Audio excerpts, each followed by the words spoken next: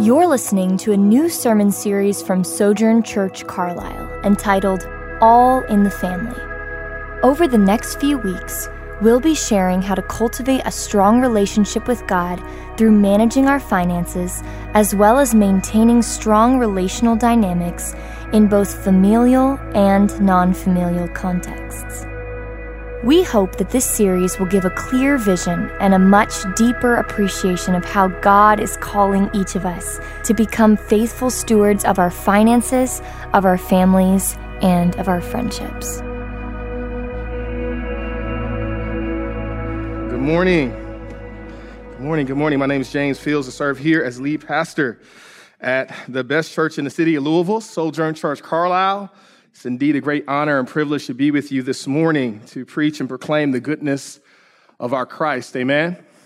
Amen. If you're visiting with us for the first time, we invite you, if you can, to fill out a Connect card. It's located, should be right there in the pew in front of you, or at the welcome desk. We would love to get to know you, see some new faces, and we would love to know how to pray and serve you. And even in your visiting, if this is your first time with us, we would love just to be able to know how to do that. This morning, we're going to continue within our series, All in the Family, to provide a biblical framework on how to build our lives and how to build healthy relationships with God regarding our finances, our family, and our friendships. This morning, we'll discuss the topic of family and parenting by examining the following three questions. What is the role and purpose of the family? How does a family work? And what is the aim and goal of parenting? We'll begin by looking at a familiar passage of Scripture, Psalm 127, verses 1 through 3. So continue to stand with me as we hear God's word read over us this morning. It says, "Unless the Lord builds the house, its builders labor over it in vain. Unless the Lord watches over a city, a watchman stays alert in vain. In vain you get up early and stay up late, working hard to have enough food. Yes, he gives sleep to the one he loves.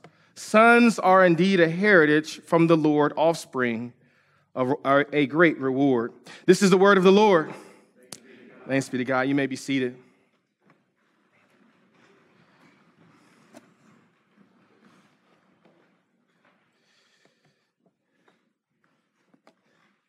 You know, the problem is an ever-present one.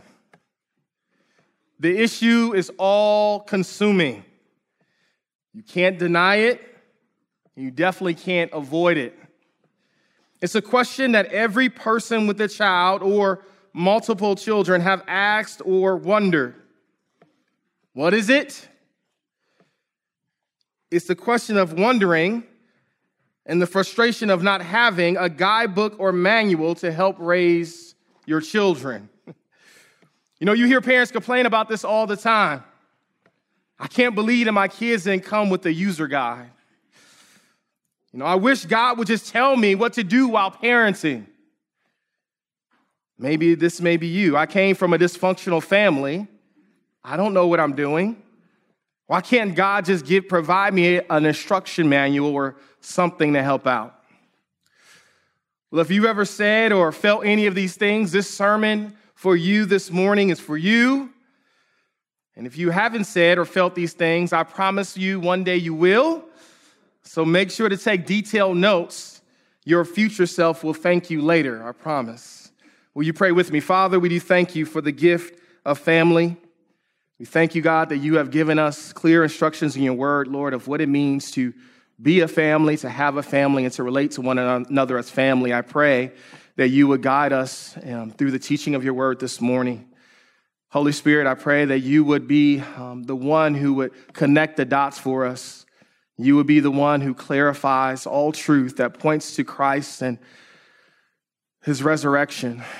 We ask that you would be with us in every way. As always, God, take the little I have and make much of it. Glorify yourself as only you can. In Jesus' name, amen. You know, one of my favorite hobbies is watching the construction of newly built homes.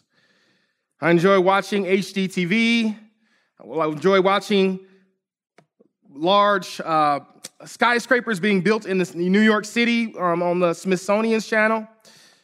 I love watching how architects and engineers and designers take someone's vision and make it into their reality.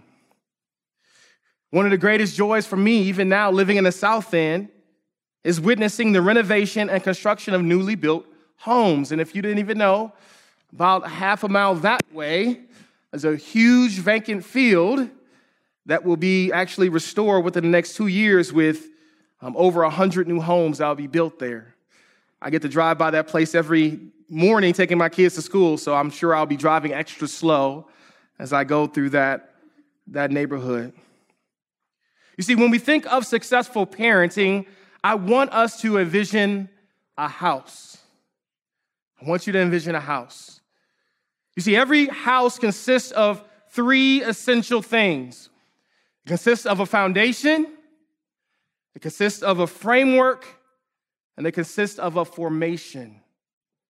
For the foundation, the question that we want to ask ourselves is, what is the role and purpose of the family? See, the foundation of a home is the most important aspect of a home, as it is used to support and provide an infrastructure for the home to be built upon. Most foundations are simple and very generic. But without a firm foundation, nothing else would matter.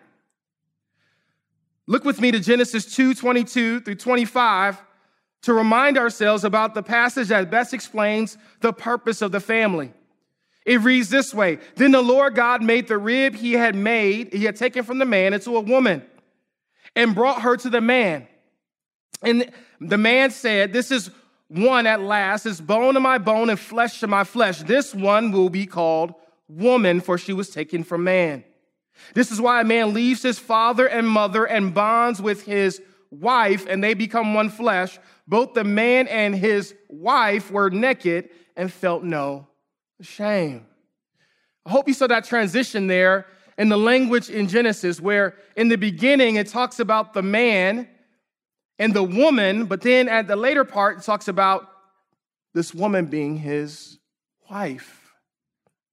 You see, in the beginning, God didn't give specific instructions on how a family should work or how it should operate.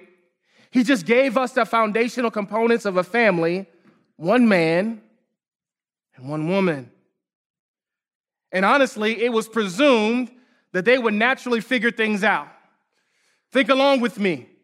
Man and woman, husband and wife, desire and opportunity, love and intimacy. I'm sure you can figure the rest out. So what's the purpose of the family in our society? There's 3 foundational purposes of the family. Now, number 1 is that the family is the oldest human institution that exists. It is the oldest human institution that exists. And dare I say, it's the first human institution that was created by God. The family is the first and foremost foundational establishment within creation. Everything that else that God had planned, everything that else God had envisioned, everything that God had desired would start with the beautiful nucleus of the family. It's a good reminder for us that we can't improve upon God's design for our flourishing. We not only can't not improve upon it, we should not seek to try and improve or depart from what God has given us from the very beginning. One man, one woman, in holy matrimony before God, their King. Notice with me, the family is not the oldest human institution that existed. The family is God's ideal institution. I mean, God could have created the flourishing of our society in any way that he deemed possible. But he gave us the best and only and exclusive way to do so. God created the family with a specific plan, design, and purpose. Created the family male and female. He created it compatible, but also yet complementary to one another.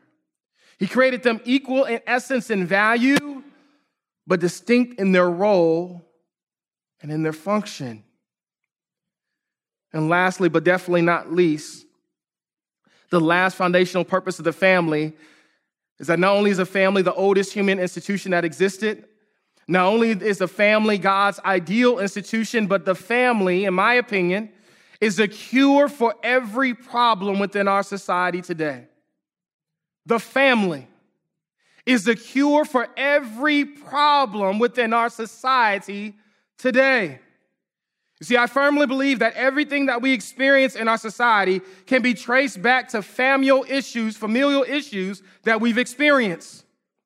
Neglectful and absentee fathers produce hordes and hordes of young men and women being either left homeless, abandoned, or even worse, in prison or dead.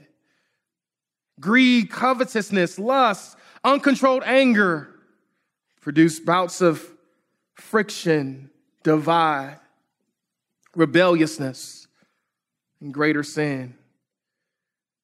Gang activity, murders, rapes, suicides, all of these things stem back to some aspect of dysfunction within the family. Well, Pastor James, I still don't understand. Why is this series on family so important? This series on the family is so important because I firmly believe that as we focus on our families, we will be better able to build up our society. As we focus on our families, we will help build up our society. In other words, our local communities are simply a reflection of what's really happening in our families. As mentioned earlier, a house consists not only of a foundation, but it also consists of a framework. Look with me to the wisdom of Psalm 127 as we recall our framework, or how does a family work? Listen to the words of the psalmist when he says, unless the Lord builds the house, its builders labor over it in vain. Unless the Lord watches over a city, the watchman stays alert in vain. In vain you get up early and stay up late, working hard to have enough food. Yes, he gives sleep to the one he loves. Sons are indeed a heritage from the Lord, offspring a reward. Earlier, we discussed the importance of building upon the foundation of God's design for the family. And here, we're reminded how to take that design and build upon it. Notice with me in Psalm 127 that the Lord is owner of all.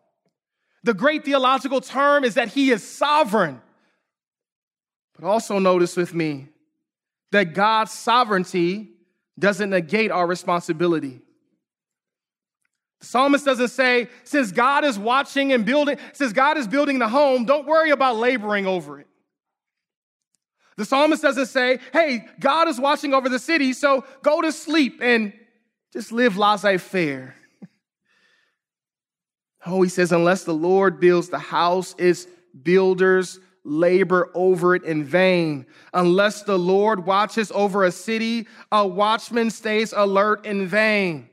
So what does it mean to build a successful framework for parenting? Well, before I share with you how to build a successful framework for parenting, let me share with you and let me clarify what this is not saying. This is not saying to us that we should have a Jesus take the wheel mentality in our parenting. It doesn't say that we just parent without even thinking, that just letting God have all the responsibility, all the care, all the worry, every tantrum, every problem that we have with our children. We just say, okay, God will take care of it. I'm not going to worry about it. I'm not going to talk to the child. I'm just going to just continue to pray for them. Yes, and please pray for your children. Don't hear me say not pray for your children.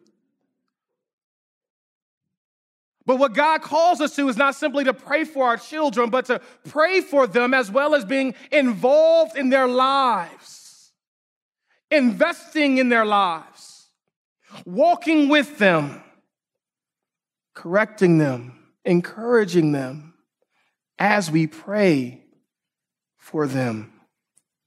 It's not a Jesus take the wheel mentality. This is also not, I got this on my own. I don't need anyone else's help mentality. This is not telling us that you just totally neglect every aspect of God and you just do what you know what best to do. My parents were great parents. They raised me well, so I'll do exactly what they did to my child. That's not also the answer. What also is not the answer is I'll figure it out as I go. I'll make a lot of mistakes and just keep asking for forgiveness and make more mistakes and keep asking for forgiveness all on my own. It's not the way that God has called us to parent. See, God has given us as a parents a personal responsibility, but he's also given us a communal responsibility. And this is why it's so important for you to listen if you're not a parent, because God's command and instruction for us is both a personal command, but also a communal command. Listen to the personal command in Genesis 18:19, when God is talking to Abram right before he destroys the city of Sodom and Gomorrah. He says, "For I have chosen him, Abraham, so that he will command his children and his house after him to keep the way of the Lord by doing what is right and just. This is how the Lord will fulfill to Abraham what he promised to him." Do you see the personal command? That God has called Abraham from the very beginning, not just to have God do all the work, but he has chosen a specific man with the specific command of God to put his hand to the plow for the flourishing of his family. I know it's simple and I know it's minute, but it's fundamental for us to know that God has chosen you as a parent to serve as an ambassador, as his ambassador. And not only have a personal responsibility, but we also have a communal responsibility. Look with me to Deuteronomy chapter 6, verses 4-9. It says, "Listen, Israel, the Lord our God, the Lord is one. Love the Lord your God with all your heart, with all your soul, and with all your strength. These words that I'm giving you today are to be in your heart. Repeat them to your children. Talk about them when you walk along the road, when you lie down, and when you get up. Bind them as a sign on your head and let them be a symbol on your forehead. Write them on the doorposts of your house and on your city gates." I love the old African proverb that says it takes a village to raise a child. And what that proverb is saying essentially is that it takes an entire community of people to interact with children for those children to grow up in a safe and healthy environment. Listen, we cannot in this church be only concerned about our families. We cannot be only concerned about our children. We cannot only be concerned about those who we take home and feed and love on and nurture in our homes. God has called us to live as a community, to love and care for babies and for men and women, boys and girls who are not our own. I'm talking to those who have children, and I'm also talking to those who are yet to have children. Every child in this church should be seeing the beauty, the nurturing, and the character of Christ, not only in their parents, but also in their community. You know, this week I had the great opportunity of turning 40 years old. Thank you. Thank you. It's been surreal, to be honest with you, because I realized, man, in another 10 years, my kids will be 23, 19, and 17 years old. 10 years. All of them going out my house. I don't know if I should be happy or be sad. I'm kind of both at the same time. And honestly, as I was talking and reflecting with my wife about the next 10 years, I said, babe, I got to be intentional. I got to be intentional. Like, man, I only got 10 years to have my youngest be with me, and in 10 years, he'll be a senior in high school. That's crazy. That just blows my mind. Now, listen, I know 10 years is a long time, but as you know, they come so fast and they come so quick. But you know, one of the greatest things that I was reminded of in our conversation, Because all I was doing was, man, I gotta do this, and I gotta plan trips, and I gotta do all this stuff. And my wife gently reminded me, she said, James, that's really good. I'm glad. Be intentional, be strategic, have your plan, right?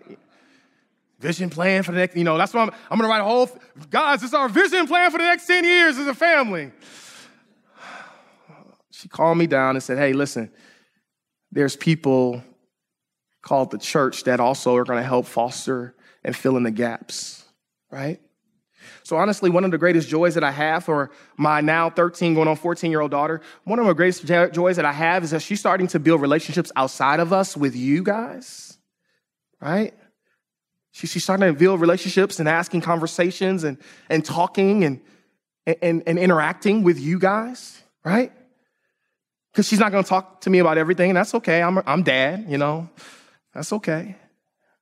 But I'm so thankful and I'm so grateful that she has godly women whom she is befriending in our church.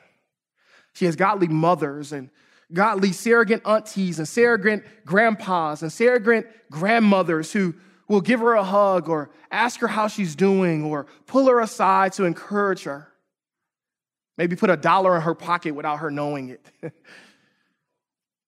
You know what the greatest comfort that I have in the next 10 years is that my children gets to be raised and they get to be nurtured, not just by me, but they get to be raised and nurtured in this community.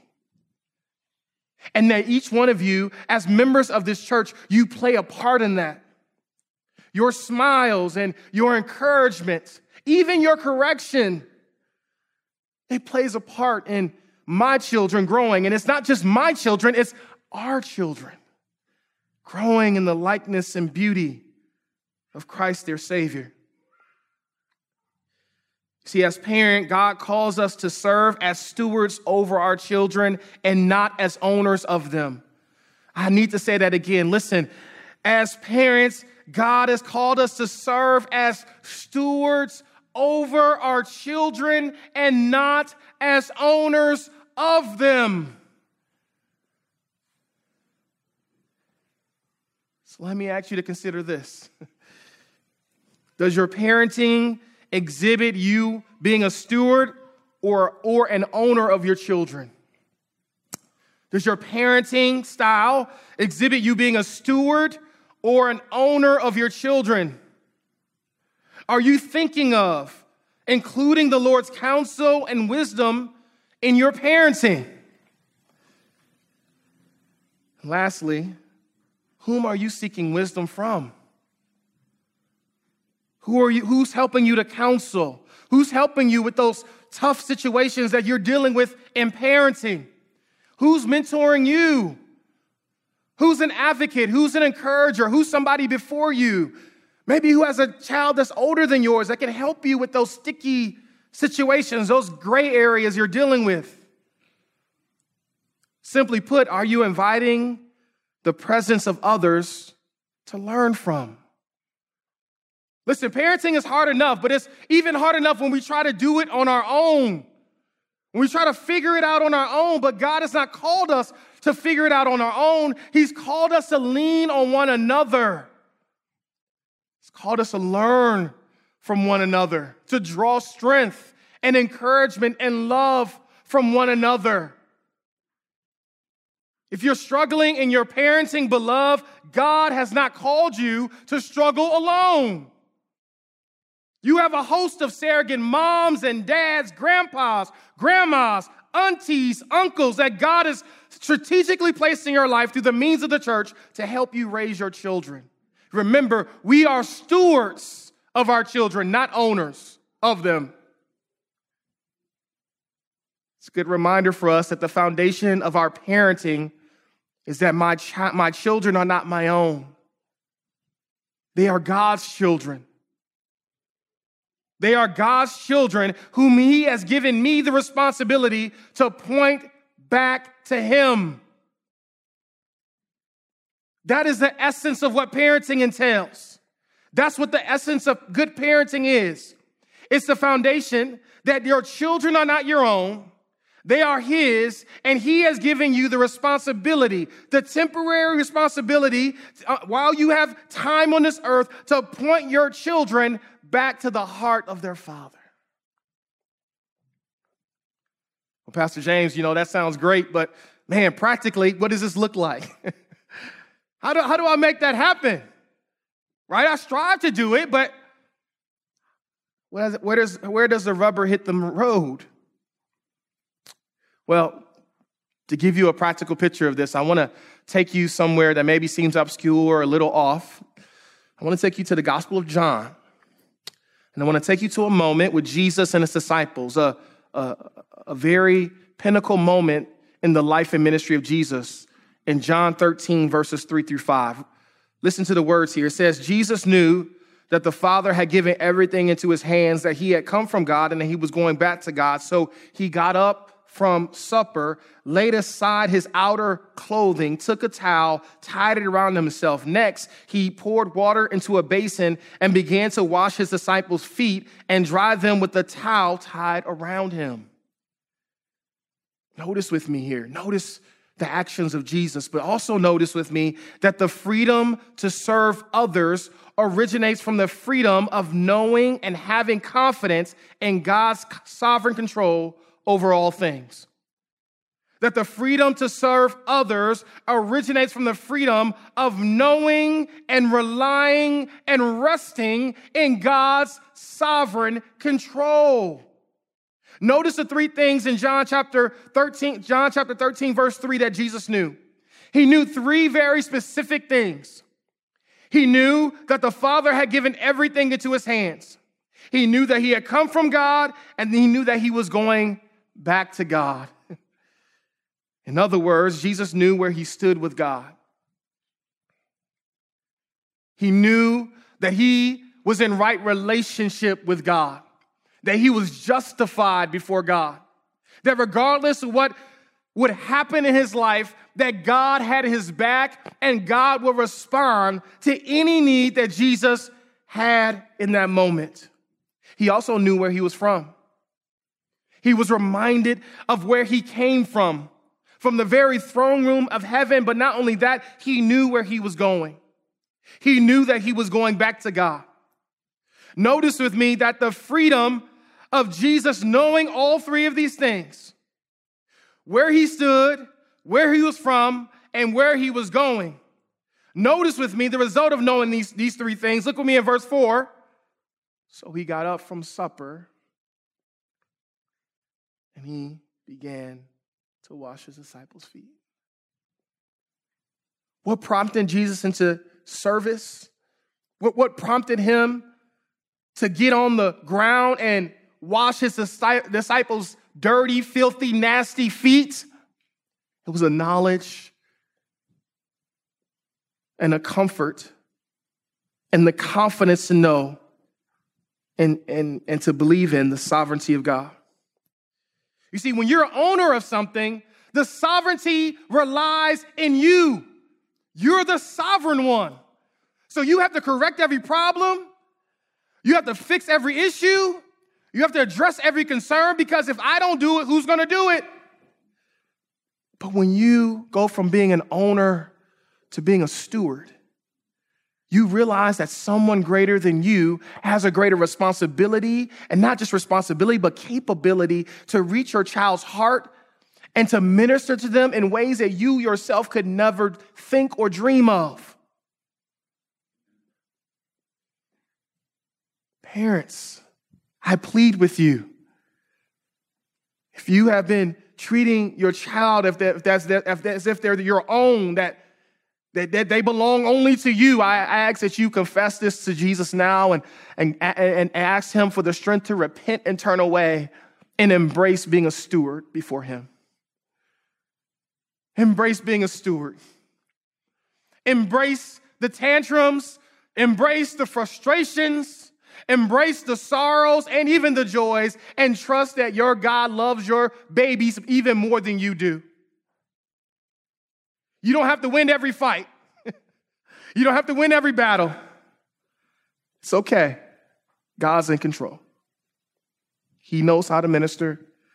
He knows how to work things out for our good and for his glory.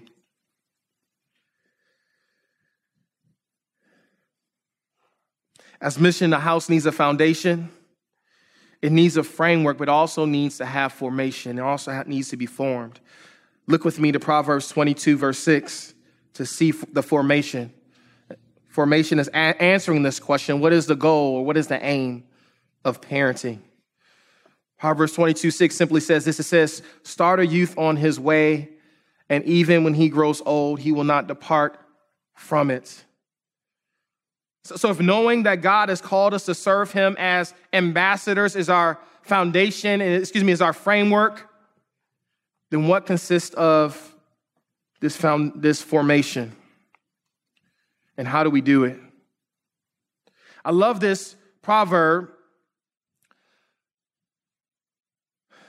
because God doesn't give us permission to parent apart from his wisdom and his counsel.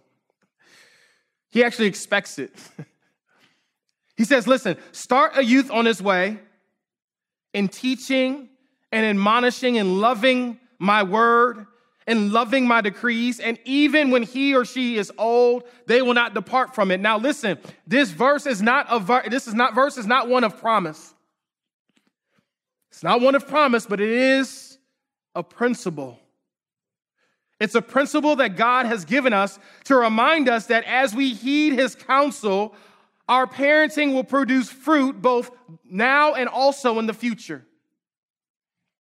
That as you love on your children and as you serve your children, as you parent them in the ways of the Lord, God is planting seeds that you have yet to be seen in their lives that will bear fruit eventually.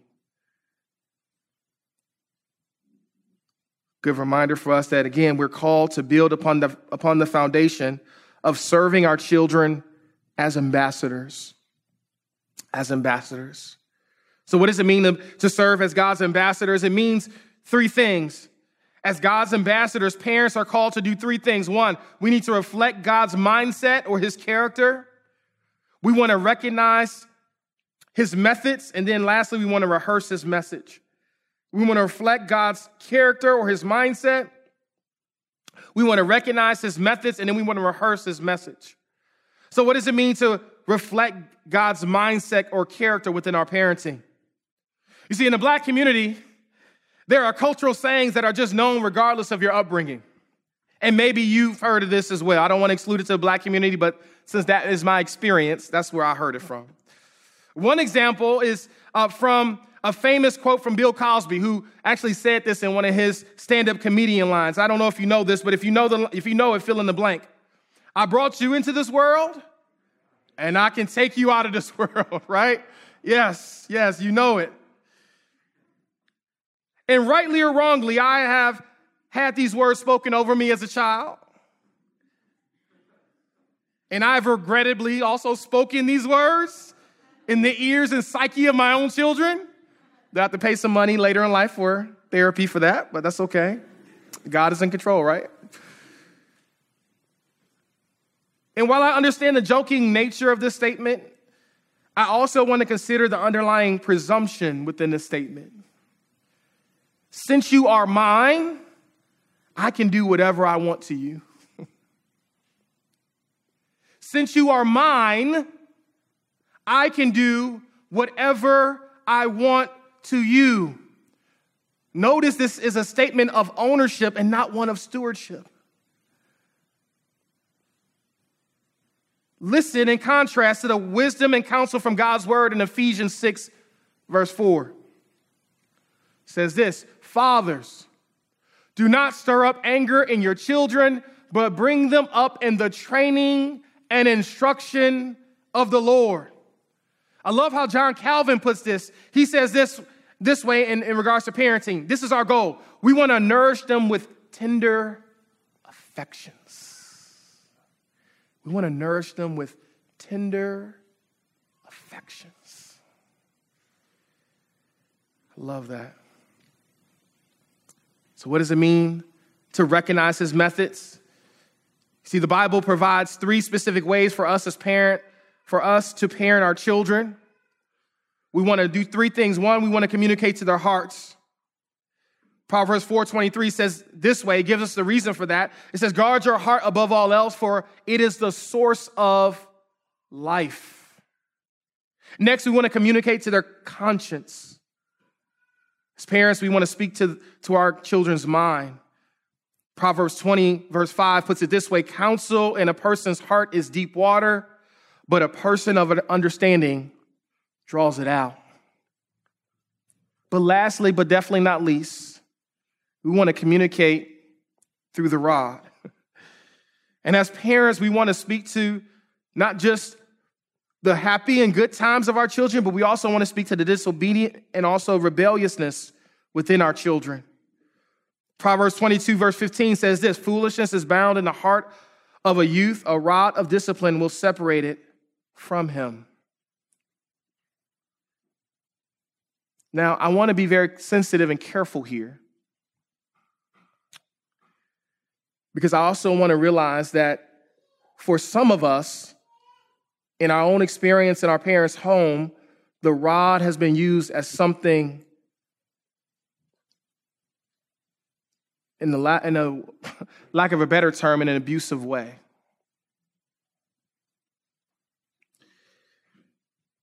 So if you're here right now, you're wondering, what if I'm afraid to use the rod because it's been misused against me as a child? I want to say a couple of things to you, if that's you here today. Number one, I want to say I'm sorry.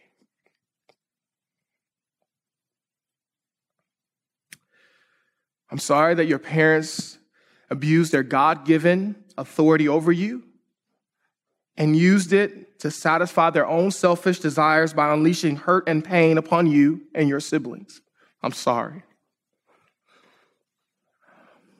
Second, I want to commend you. I want to commend you for acknowledging the pain and abuse that was inflicted upon you. I think that's really good and really helpful. And it doesn't heal you, but it is the origin of starting the healing process. Is to admit and acknowledge that type of pain. Third, I want to remind you that God has called you to serve as God's ambassador, which means that our ultimate goal as parents is to reflect the character, the nature, and goodness of our God, especially while disciplining our children. And then fourthly, lastly, I want to remind you that just because your parents abused their rights against you doesn't give you the right to do the same against your own children.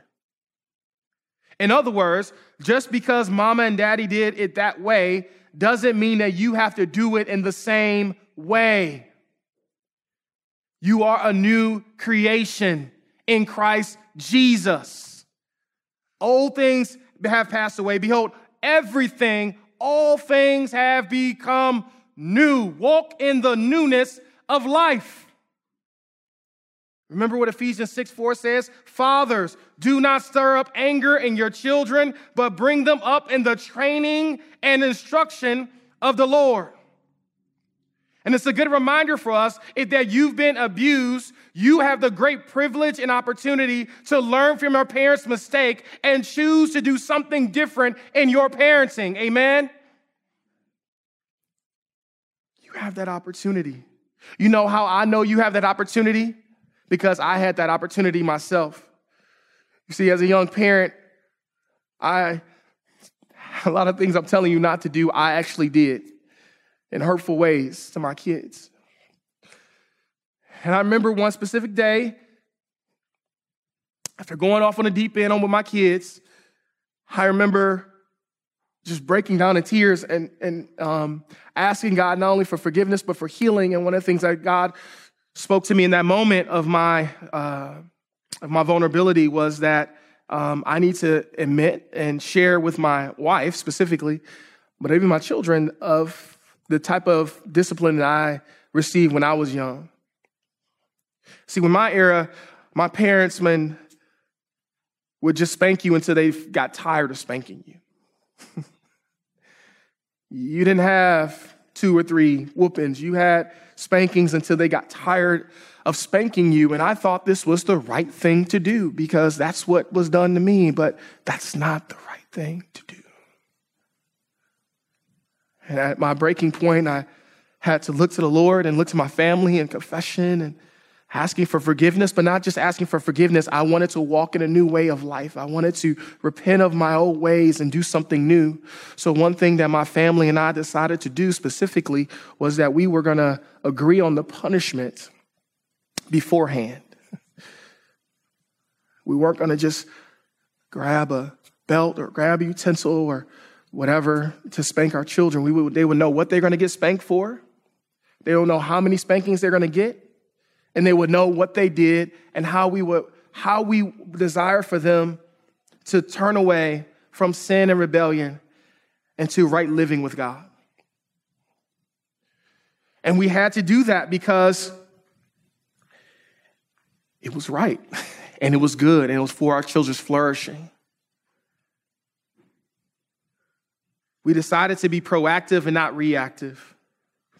We decided to determine and agree upon the punishment, like I said beforehand. And if you want to know how to do that or what that looks like, come talk to me. I would love to share resources and things that we've used in our own home. There are many other Jolly elders who are sitting here before you and around you who you can ask and see. There are friends and peers.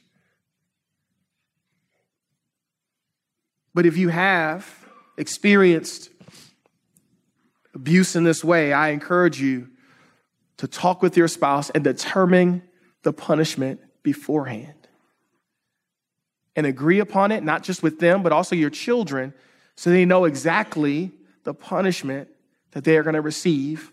But they're also, in the same breath, also let them know of the encouragement they're going to receive after the punishment to help them grow in the nature and beauty, again, of God our Savior. Look at Proverbs 9, 7-9 with me to see the goal of parenting. Proverbs 9, 7-9 says it this way. It says, the one who corrects a mocker will bring abuse on himself. The one who rebukes the wicked will get hurt. Don't rebuke a mocker or he will hate you. Rebuke the wise and he will love you. Instruct the wise and he will be wiser still. Teach the righteous and he will learn more. So what's the goal or aim of our parenting? The goal and aim of our parenting is to point our children towards God's goodness, towards his greatness and generosity through their interactions with you as their parents. The point is to point the heart of our children towards God's goodness, his greatness and generosity through their interactions with you as their parents. I love what John says in his third book, chapter 1, verse 4. He says, I have no greater joy than this, than to hear of my children walking in the truth. So how are we to achieve this goal? What are we supposed to do to try to achieve this goal of successful parenting? We'll talk more about this next week, because next week we're going to talk about the art of confrontation. We're going to talk about how do you not only parent, but how do you parent when your child is being rebellious, maybe when they are being stubborn, if you will. But to prep us for next week, we're going to look at the same verse next week. But to prep us for that verse, I want you to look at this verse again. And I want you to notice that the three characters represents the three types of people in our world. You have the wicked, you have the mocker, and you have the wise. The wicked person can be equated to being an evil person. The mocker can be equated to being the foolish person, and the wise is, you got it, they're the wise. There's no need to change that. Notice with me, though, that how a person responds to correction depends on their spiritual maturity. How a person responds to correction, it determines and is dependent upon their spiritual maturity. The evil person, when they get corrected, you know what they do? They become more aggressive. They become combative. They become contentious. They become destructive. What do you do in that situation? We'll talk a little bit about that next week. The foolish person, they become defensive. They become argumentative, maybe even pugnacious. What do you do in that situation? We'll talk about it a little bit more next week. Notice the wise. The wise person remains reflective, contemplative, amendable, and even receptive to correction. We want to raise our children in such a way that they learn how to respond to the trials and the problems of life as one who is wise. And listen, that doesn't happen overnight. You're not going to have a 3-year-old running around saying, yes, ma'am, no, ma'am, all the time. Amen. But it's a good reminder for us is that how we guide, how we encourage, and how we instruct our children to respond to rebuke, correction, and discipline will serve as a critical component to the formation of their character. How we guide, encourage, and instruct our children to respond to rebuke, correction, and discipline will serve as a critical component to the formation of their character. So how do we do this well? Let me just give you a quick synopsis and a quick ideal. Listen, number one, just keep it simple. I had the joy of being able to serve as a dean of students at Montrose Christian School for a number of years in Rockville, Maryland. I love that job, and I want to just share with you some things that we taught our children to help them learn to love and walk in wisdom. Again, we want to keep the focus simple. You don't want to give a 2 or 3-year-old 20 different rules because they're not going to remember not even 1 or 2 of them. So there's 3 things that we have used in our school before. We just ask for obedience to be done in 3 ways. Number 1, we ask for quick obedience. Number 2, we ask for full obedience. And 3, we ask for cheerful obedience. Quick, full, cheerful. Quick obedience is obedience with all your strength. It's to love God quickly, right? I shouldn't have to ask you multiple times to do the same thing over and over and over again. Do it quickly. But not only do it quickly, do it joyfully. Do it, obey with all your heart. You don't have to have an attitude and throw a temper tantrum every single time someone asks you to do something. Do it with all your heart. Your attitude means everything. And then lastly, full obedience. Obey with all your mind, right? Obey with all your mind. Listen well and do what I've asked you.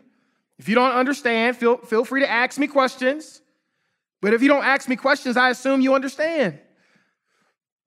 And honestly, if your kids are very, very young and they can't ask you questions, ask them, hey, do you understand what I'm saying to you? Do you get it, baby? How can I help you? How can I come alongside you? But quick obedience, full obedience, and cheerful obedience. Keep it short, keep it simple. Keep it in a way that they can remember. And may God continue to bless you on this journey of parenting. Again, next week we'll continue this discussion about parenting by looking at the art of confrontation. We want to just give you practical solutions for parenting when our plans don't go as planned. Amen. And that happens often. Let's pray. Father, thank you for this day. Thank you for that you have given us the family for our flourishing and for our growth. I thank you, God, that you have called us as a church to parent in a personal way, but also a communal way. Pray that you would help us, Lord, to confess where we are acting like owners instead of stewards. Give us the strength to not only confess, but also to repent, to turn away. May our children, Lord, see and experience the goodness of their God through their interactions with us as parents. Father, I do pray that you would surround us with mentors, with men and women who can help us, encourage us in our parenting. Father, I pray that you would grow us in this way, in every way. Thank you for this time, and thank you for allowing us to take time in this series. In Jesus' name, amen.